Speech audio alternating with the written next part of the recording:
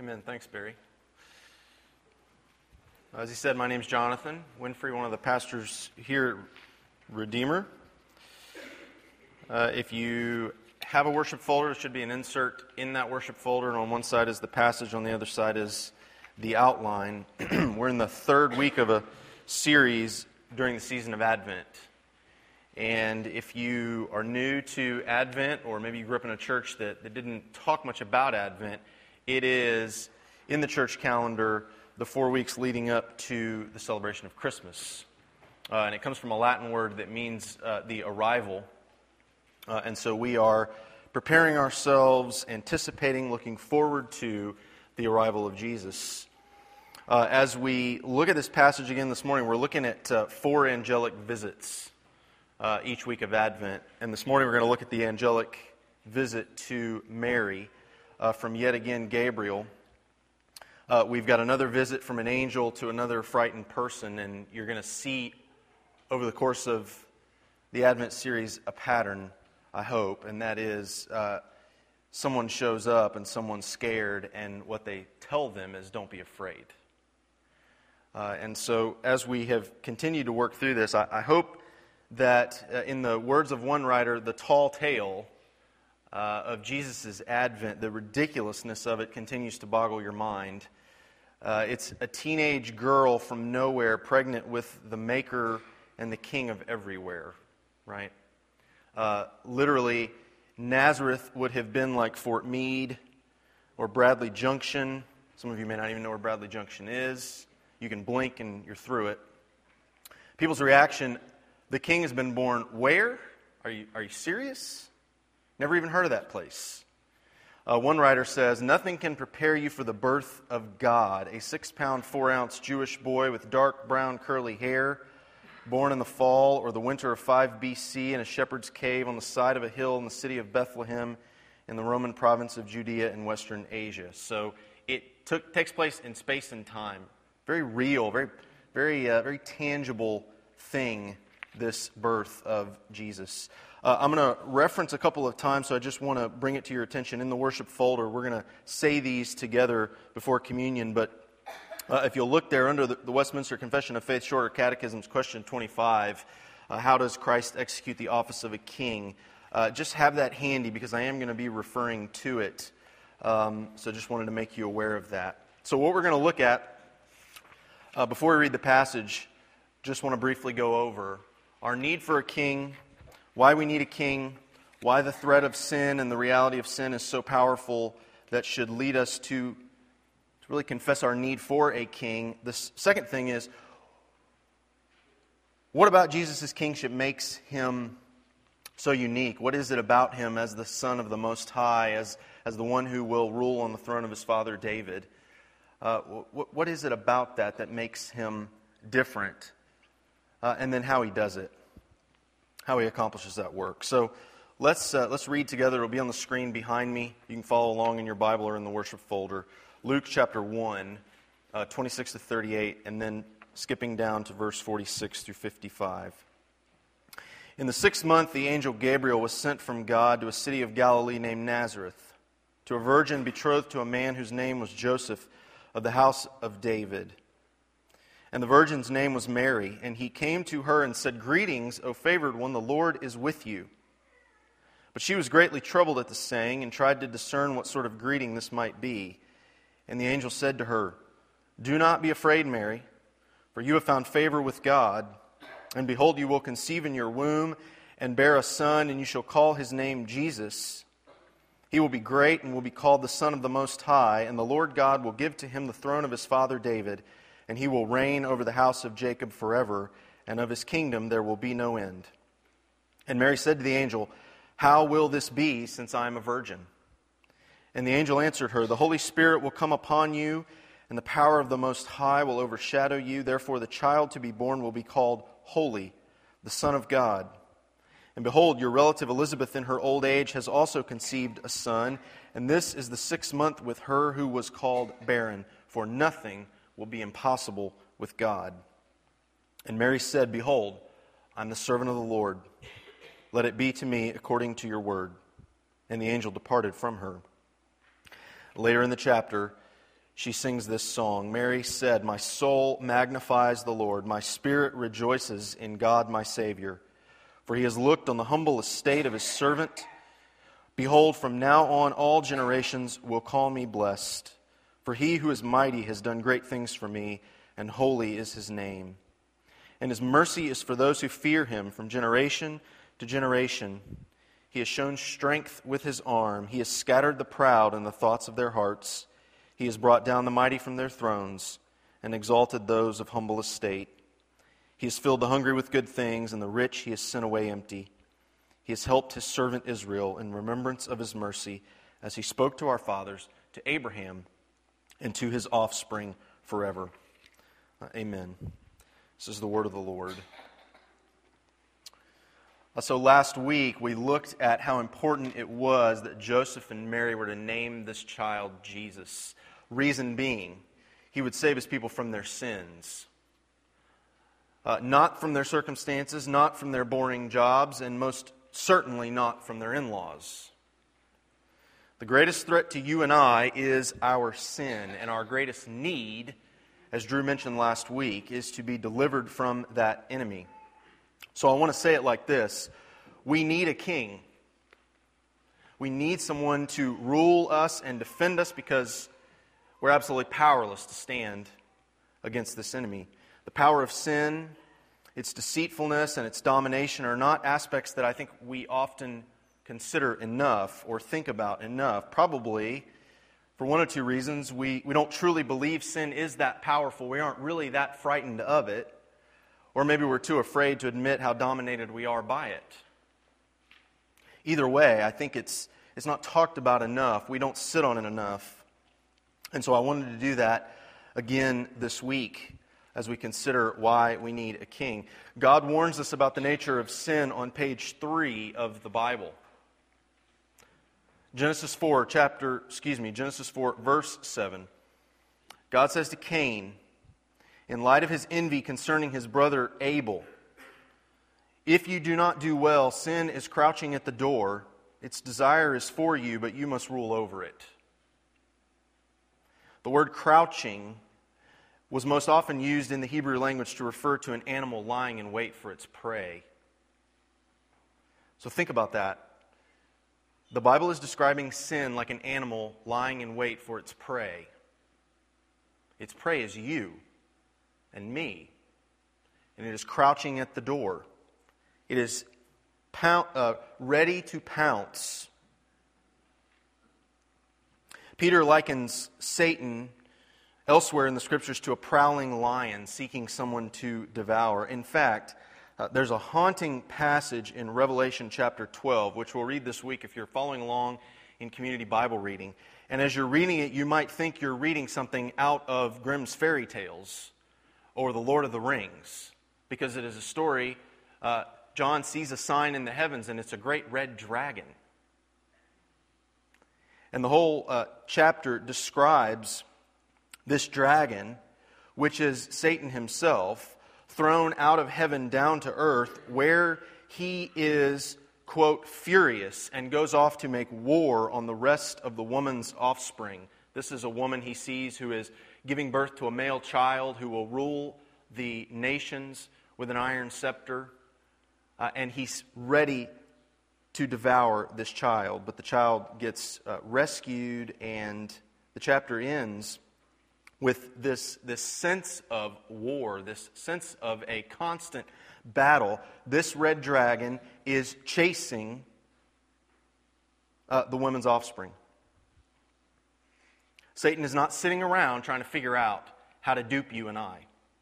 He's on the offensive, not the defensive. Everyone has a master. Everyone has a ruler. Everyone has something that they have given their allegiance to. And if you're here and not a Christian, or you might be investigating Christianity, I want to say very clearly, the Bible says that sin has dominion over you and I. You aren't free. You're enslaved to it. Our culture tries to ignore this fact. Our culture often tries to sugarcoat it or come up with solutions to escape it. But the Bible's very clear. Satan is a real person. Evil is personal. And we believe that a war is raging even now. The threat is very real. And we are powerless to rule or defeat it. We are like the prey of a crouching animal. We are like a sitting duck before the fire that's coming out of this great red dragon's mouth. I want to give you two ends of the spectrum. First, Bob Dylan, who puts it like this: you're going to have to serve somebody. Yes, indeed, you're going to have to serve somebody. It may be the devil or it may be the Lord, but you're going to have to serve somebody. Some of you are singing that as I'm saying it. On the other end is a retired pastor named Eugene Peterson. He puts it like this. He says, we live in slavery. True, we have in our country abolished the institutional forms of slavery and all but eliminated a servant class, but the experience of servitude is still among us and is as oppressive as ever. Freedom is on everyone's lips. Freedom is announced and celebrated, but not many feel or act free. And the evidence? We live in a nation of complainers and a society of addicts. Everywhere we turn, we hear complaints. I can't spend my money the way I want. I can't spend my time the way I want. I can't be myself. I'm under the control of others all the time. And everywhere we meet addicts. Addiction to alcohol and drugs, to compulsive work habits, and to obsessive consumption. The fact is, we just trade masters. We stay enslaved. Think for a second about someone who's addicted to heroin or alcohol, and they stop cold turkey. I mean, you pull them out of that habit cold turkey. Their body's dependency on that drug is manifested in the effects that you start to see. Right? You might know what I'm talking about. You walked through this with somebody before. I mean, if you pull someone, particularly with some of the harder drugs like heroin or cocaine, and you pull them, completely deny them the use of that, and they start to sweat, they start to shake, they start to have nightmares, they might start to see things. Their body's dependency, taking that master away, affects them in a very profound manner. And it's habits like those that reflect how powerful the masters are. Just as a way of illustration, something that happened just recently, in fact, it was just yesterday. We're at the soccer field, and I know Drew tells a lot of stories about his kids, and I'm up here, you'd think I'd be telling stories about my kids, but I'm going to tell a story about Drew's girls. Just because it's this fresh in my mind. But my daughter, Ellie, had a snow cone yesterday at the soccer field. And come to find out later, Ashley tells me that her girls were lusting over the snow cone. And she actually used that word. I said, lusting? She said, oh yeah, they were lusting. In other words, what is it about her use of that word? Why'd she use that word? Because they absolutely had to have it. And they were not going to stop until they bugged their mother to death to give them $1 to go get one. Which she eventually did. But that's okay. It's okay. That really struck me in her use of that word, and it really struck me in terms of when you want something, when something has mastery over you, the blue snow cone. I know it's kind of a cheesy example, but take it up to things far, far more serious and deadly. And they really do rule us to the point that we cannot take our mind, we cannot take our eyes, we cannot take our thoughts off that thing or that person. We must have it at all costs. It is a master over us because we are ruled. Some of the others are things like the desires of our flesh. The Scriptures describe the lusts of the flesh and the desires of the flesh, so-called impulse buying, right? I have to have it. I have to have it. Seriously? You have to have it? Yes. That's why I gave them money in exchange for it. Or how about approval? I'm absolutely addicted to pleasing people and making sure they think well of me. Well, take approval away from an approval junkie, and what happens to them? Right? Oh my gosh, that person doesn't think well of me. I gotta go figure out what's wrong. Why don't they think well of me? Or there's codependency. I'm addicted to being needed and coming to everyone's rescue. And so when I'm not needed, what happens to me? I get very, very nervous. Why does that person not need me? Because you are absolutely addicted to that thing, that person, that desire. Sin is always crouching at the door of your heart. And mine too. So if we see that sin has dominion over us, and the threat that it brings is very real, it should point us to our need for a king. But not just any old king will do, right? We need the king. And so as you look at this passage, you notice Gabriel describes Jesus, and then Mary describes Jesus. Gabriel describes Jesus to Mary in verse 31 and following, and then Mary in her song describes Jesus. So I want to look at those two things for just a minute. What will he be like as a king? What will be the nature of his kingship? Well, first look at Gabriel, particularly verses 32 and 33. He says, Jesus will be given the throne of his father David. Now you may remember a few weeks back in 2 Samuel 7, we read about and heard about God's promise to David, where he said, I will establish the throne of your kingdom forever. Now, scholars think that was roughly 1000 BC. So here we are roughly 1,000 years later, and the angel's coming from God to repeat something God has said and tell this girl, God's word is coming to pass. He does not forget his word. That's amazing. Every king in the history of the world has a beginning and an end to his rule. His rule comes to an end in one of two ways. Often he dies. He comes to power maybe as a teenager. Eventually he dies. His rule or his reign is over, or he's conquered by another king. His little kingdom gets conquered by a bigger kingdom, and he loses his kingship. But Gabriel is saying that King Jesus will reign forever. His kingdom will not have an end. The prophet Isaiah describes something similar. He says in Isaiah 9, verse 7, of the increase of his government and of peace there will be no end. And on the throne of David and over his kingdom, to establish it and to uphold it with justice and with righteousness from this time forth and forevermore. The nature of his kingship is that it will last forever. Because his throne is not established by man, but by God himself. And the Bible, in fact, characterizes Jesus' kingship as encompassing the entire earth. So it's not as though he's just going to be king over Israel. He's going to be king over the entire planet. But not only the nature of his kingship, not only do we learn about that, but also what kind of king he'll be. Look down kind of the second half of the insert there if you're following along, or in your Bible, jump over to Mary's song, beginning in verse 46.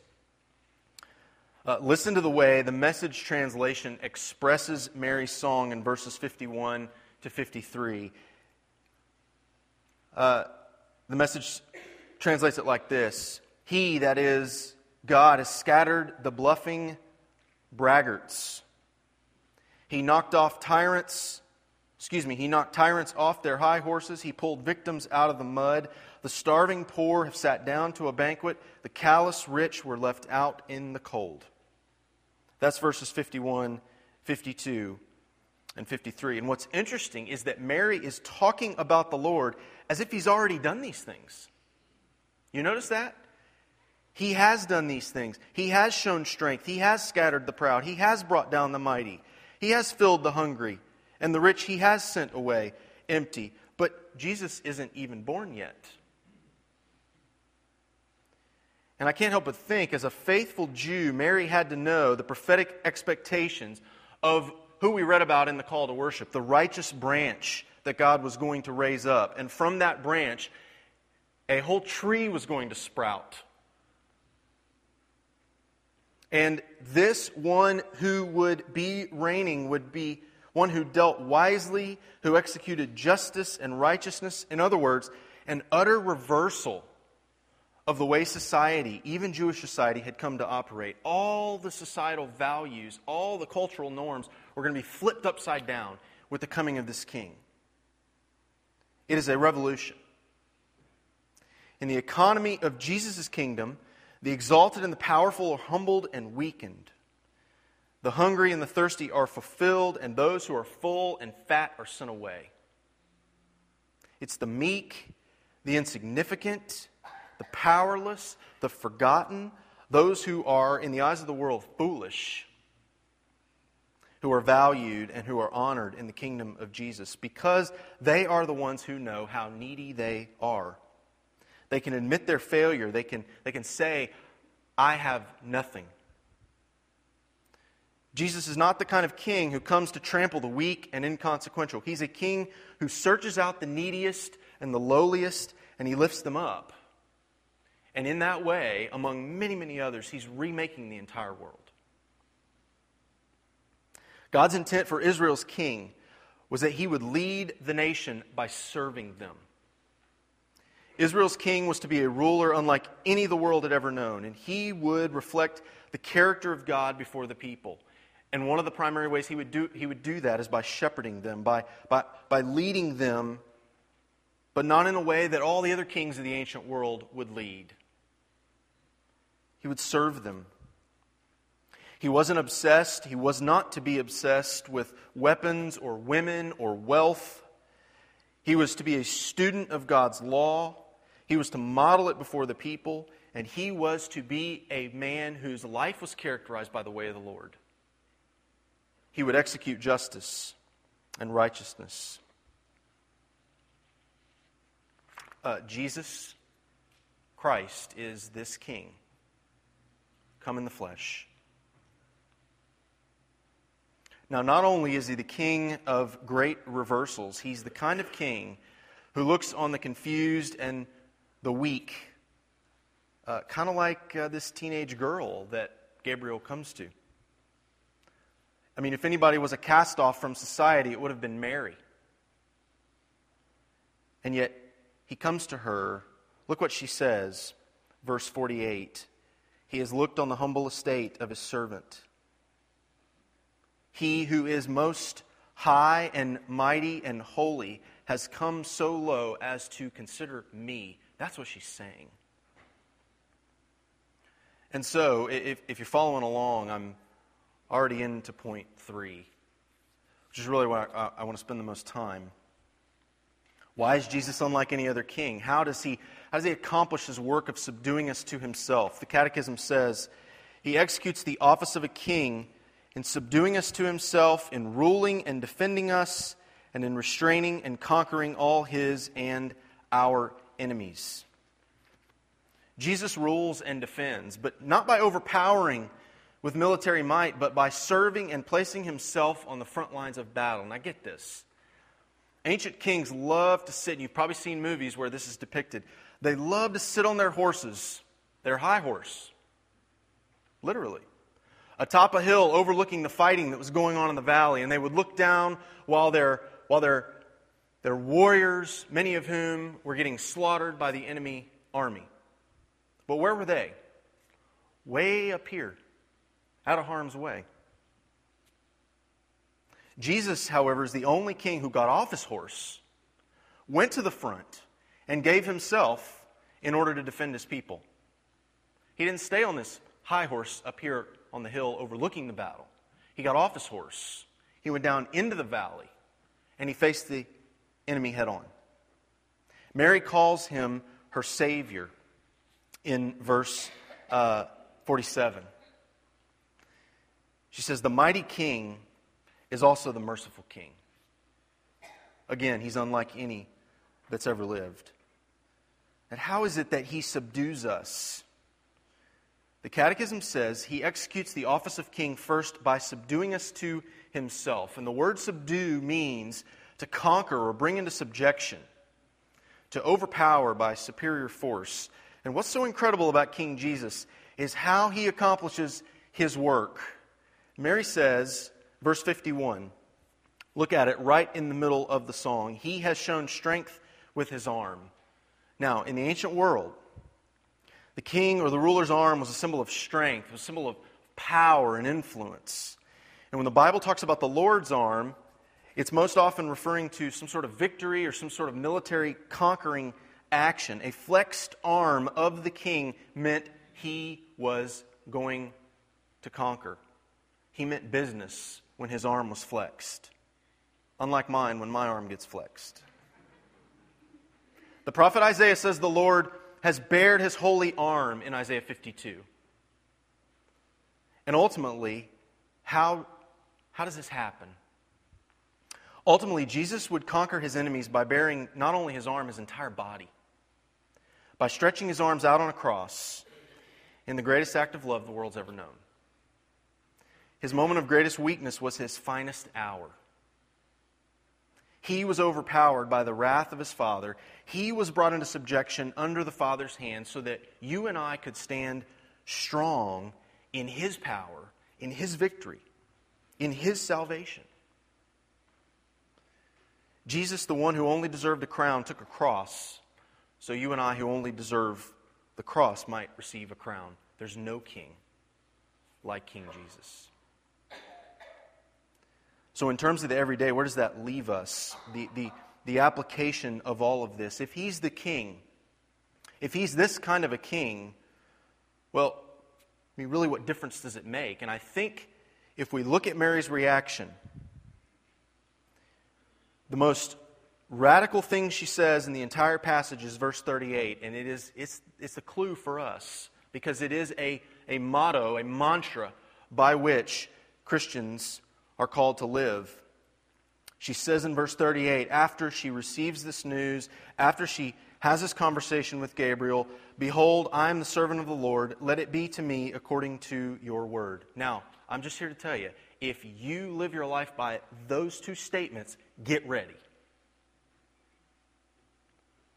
Because you are saying to God, whatever your word says, whatever you say, let it be to me according to that. I'm signing up. Now, again, think about what Mary's just been told. Even though, Mary, you're a virgin, you're going to conceive a child who will be a king like any other. You're going to have God the Son. He'll be great, and he'll be the Son of the Most High. All the different descriptions that are used. And she's troubled. Well, wouldn't you be, ladies? She's trying to figure out, Luke says, the greeting.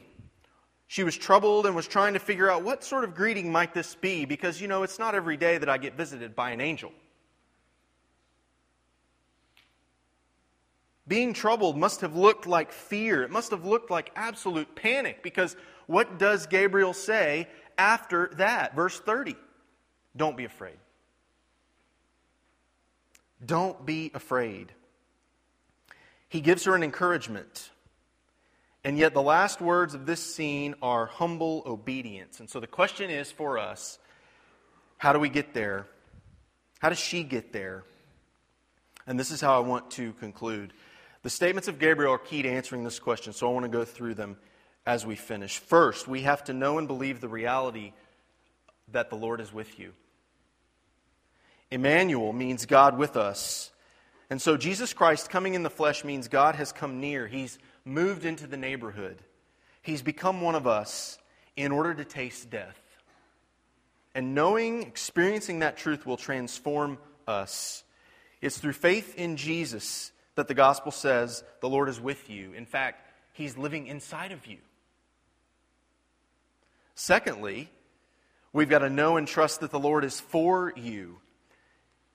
He says to Mary, "You have found favor," verse 30, with God. Mary didn't do anything to deserve this. It was God's grace and God's grace alone that had come to her to grant her the favor that she was now experiencing. And yet, because fear and anxiety rule so many and so often, even Mary right at this moment, God says to her and to us, do not be afraid. If you've experienced the grace of God through Jesus, there's no need to fear, because as the Bible says elsewhere, if God is for us, then who in the world could be against us? And lastly, we won't know the first two realities. We won't know the Lord is with you, the Lord is for you. We won't experience that depths of our soul unless we are first overshadowed, subdued, conquered by the power of God's Spirit.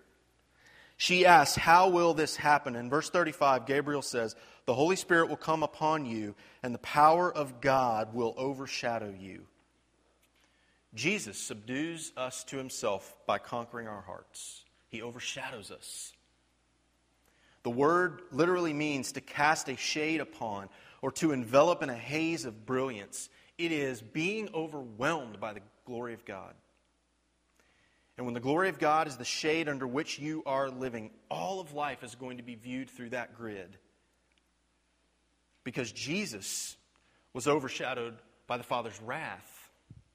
You and I, through faith, get overshadowed by the Father's favor.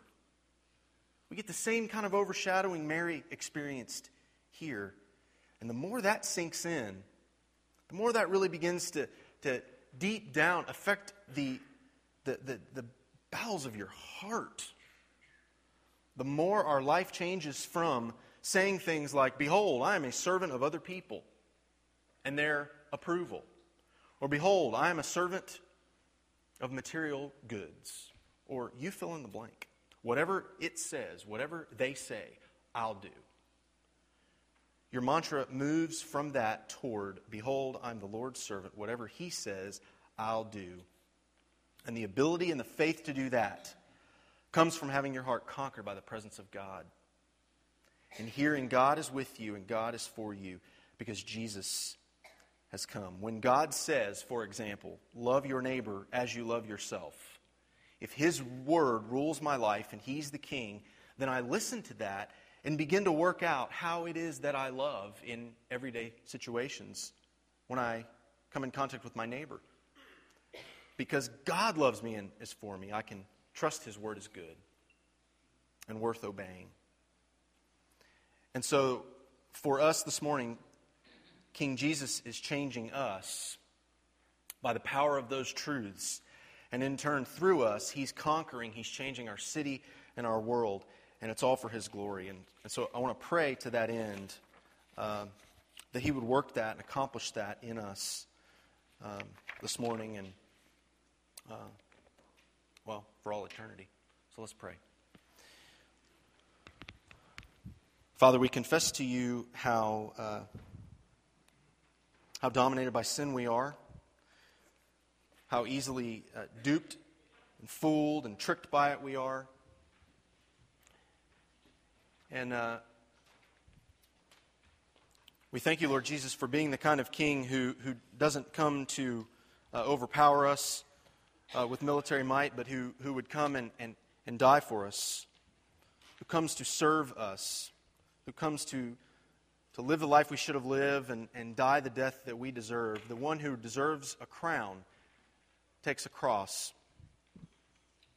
instead of us taking the cross, and we receive the crown.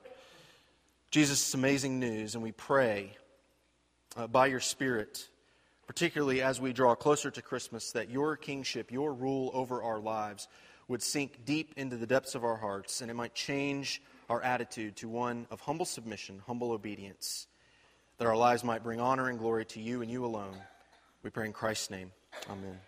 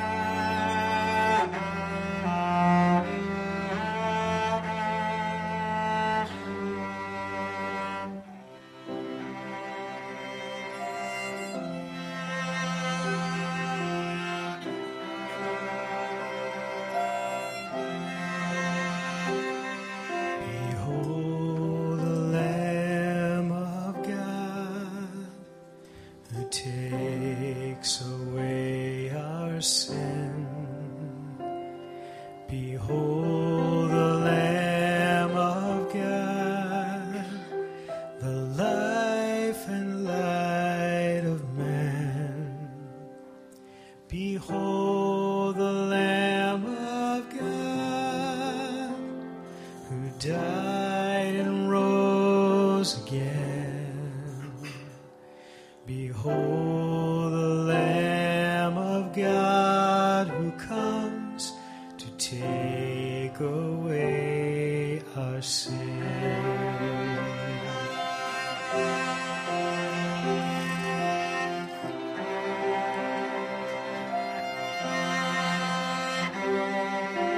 Broken hearts fall and fire. Behold the sin of man. Behold the Lamb of God who takes away our sin. Behold the Lamb of God, the life and light of man. Behold the Lamb of God who died and rose again. Behold the Lamb of God who comes to take away our sin.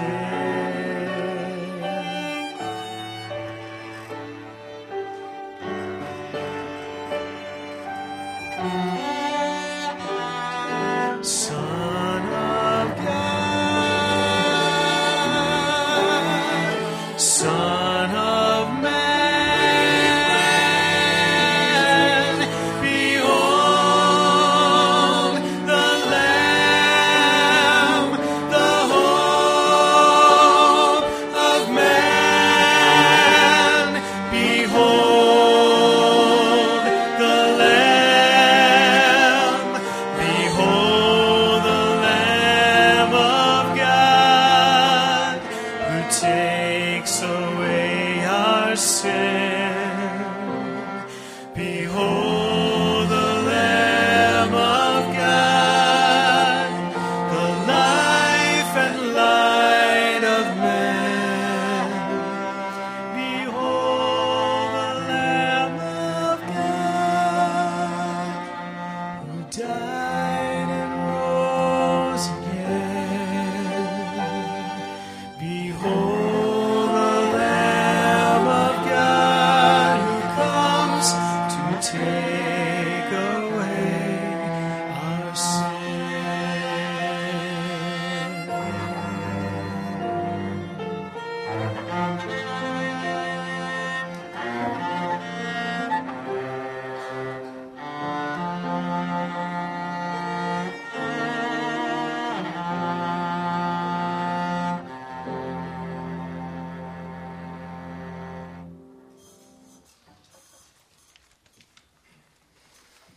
Amen. The world has never seen a king like the king that we serve.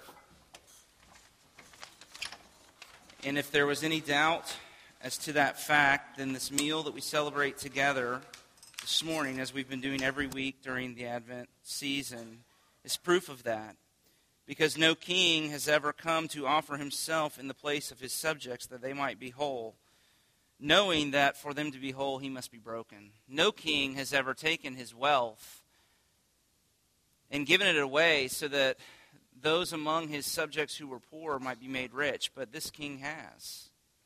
And that's exactly what we come to celebrate this morning. And so I invite you this morning, if you are a baptized Christian, and if you are at peace in your heart, because this is a meal of reconciliation, and so if there's peace in your heart, if those two qualifications that we talk about all the time, if those two are true of you, then I invite you to come to this table this morning to celebrate with us his body broken and his blood shed for us. Behold the Lamb of God who takes away our sins.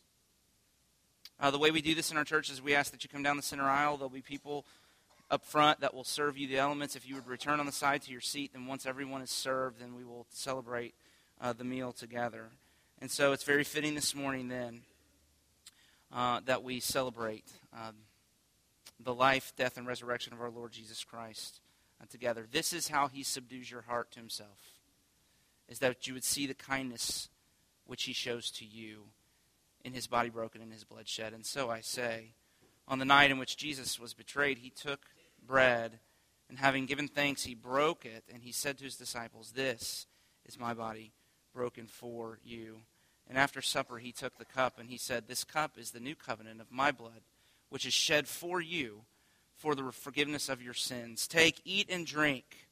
Do this in remembrance of me." And that's the very thing that we are called to do during this time of the year. And so let's pray as we come to this table that we would do just that we would remember him, and that in remembering him, that our hearts would be captivated by wondering of him, and that the result will be that we would be a people who are subdued into obedience by his love and kindness towards us. Let's pray. Lord Jesus, and if you're an elder or a deacon candidate, please come and help me serve the meal as I pray. Lord Jesus, we do pray and give thanks to you that you are a king unlike any other king. And so, because you are a king unlike any other king, we owe you an obedience unlike any other obedience. And so even now as we celebrate this meal together, Lord Jesus, would you come and form us as your people, that we might bear the fruit of your Spirit, that you might be glorified in the good works that we do on your behalf. Thank you, Lord Jesus, that you not only have purchased our redemption, but you have also purchased our everlasting hope. We celebrate you this morning. Increase our joy and our wonder and our amazement, that our obedience to you might be increased as well, we pray. In your name and for your sake, amen. Come, please, as you feel led to celebrate this meal.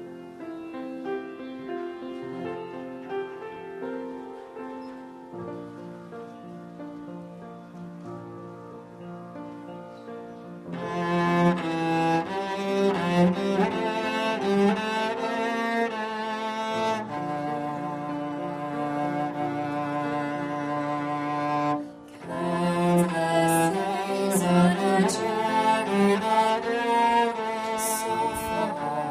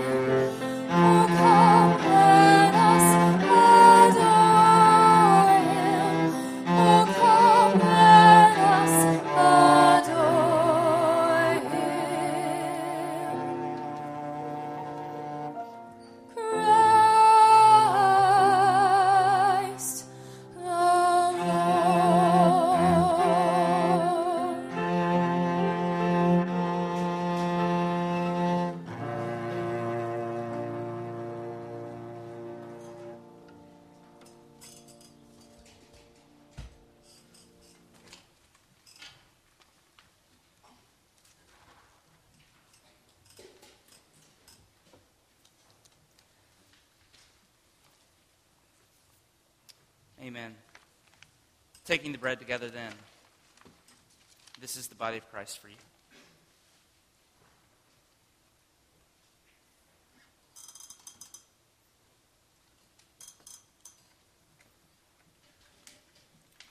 And taking the cup together.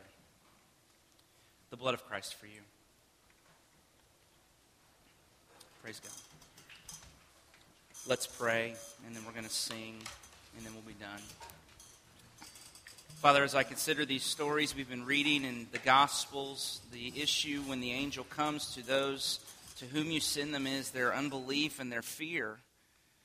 That what is keeping them, and in the same way what is keeping us from the obedience that you desire of us, is all of the ways that we still fail. We fail to believe the promises are true. We fail to believe that indeed you do love us, that there is no condemnation for those who are in Christ Jesus, that you are a God who sings over us because your delight in us is so great, that our fear and our unbelief and our self-regard and our desire for self-preservation and all of these things keep us from the kind of faith that you long for us to live with that would produce the kind of loving obedience that you demand of us. And so I pray that even as we've celebrated this meal together and as we've listened to the gospel preached and as we've sung these songs of longing and hope, that you would break into our hearts and break through the unbelief and the fear and the insecurity and the worry and the anxiety that would keep us from making this time of year what it is meant to be, a time of reflection and joy